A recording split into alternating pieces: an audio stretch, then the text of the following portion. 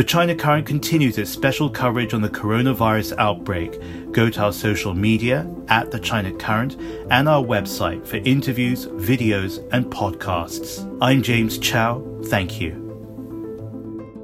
We all know about the huge loss of lives in China, Iran, and South Korea, and increasingly in countries in Europe, especially Italy, as governments struggle to respond to a fast-moving virus that we're still trying to understand. People and communities are looking to leadership for answers and solutions. It's Tuesday, March 17th. I grew up in London, which is where Laura de Belgique joins us from. She's a contributing editor for the China Current and has these insights to share. Now, I know that you popped out for a coffee, not really for a coffee, but to try and get a sense of what was going on this morning before we spoke. It seems like people still having coffee. It's almost as if business as usual. I mean, there are slight changes. For example, people are taking a bit of distance. So, for example, you have one table, they took like a few tables in between off so that there's more space in between people. But otherwise, people seems to have their coffee as usual. I would say initially it was panic. People would rush to the supermarkets, just buy out of panic. And I'm not sure I would call it fear yet.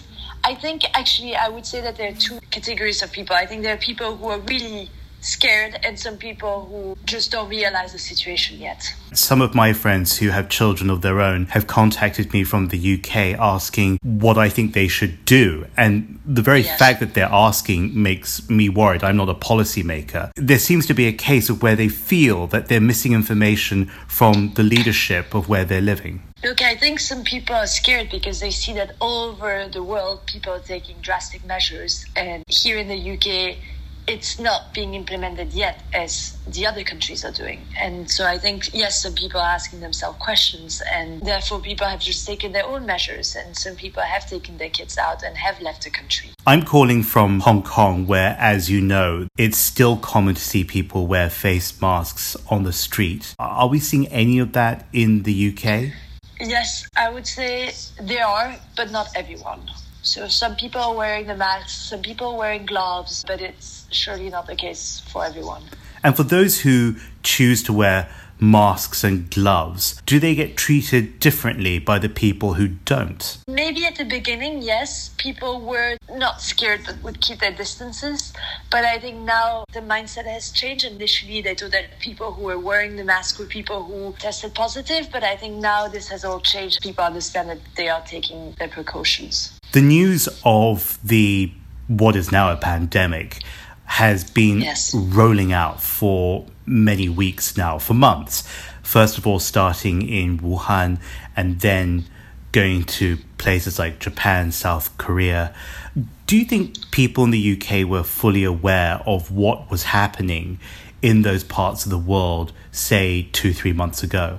I don't think so. I think it's always hard to understand the situation unless you find yourself in that situation. I just think it's hard to imagine when something happens when it's so far away until it happens to you. Let's go back to the Wuhan example. Of course, that was on a completely different scale. Over 80,000 people there were infected in total. At some points, there were 15,000 new cases a day. And it was a pretty horrific scene when you remember the videos and the posts that were appearing on social media from those hospitals. Do you think people are looking at that and trying to draw some references from that period? Definitely. I think a lot of Europeans, but the world in general, is looking up to the experience in China, what happened in China and how did they handle the crisis. And also I saw a lot of posts on social media, for example, where people are seeking advice to how other people lived through the lockdown in China, for example. So, Laura, you're a young professional in London. When you speak to your friends and also your colleagues, do you think that this pandemic is impacting their lives? Yes, I think it's impacting the whole world.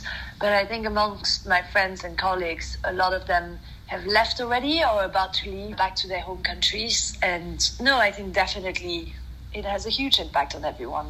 I think that's a beautiful thing, though, to be with family. I certainly have seen family and friends spend the last couple of months in different countries, in different regions of the world. But as the pandemic takes root in Europe and more cases unfurl in the United States, they're beginning to return back to Asia. And I think sometimes it's not just about which health system is better funded or more prepared than the next, but there is a beauty and there's a certain sense of personal security about being back home with your family. What I take from this whole crisis is that you realize it's a real crisis because people just want to be safe with their family, or they want to be closer to their family, and that's how they feel safe. Laura, thanks very much, and we look forward to speaking to you again very soon. Thank you so much, James. Take care. Take care.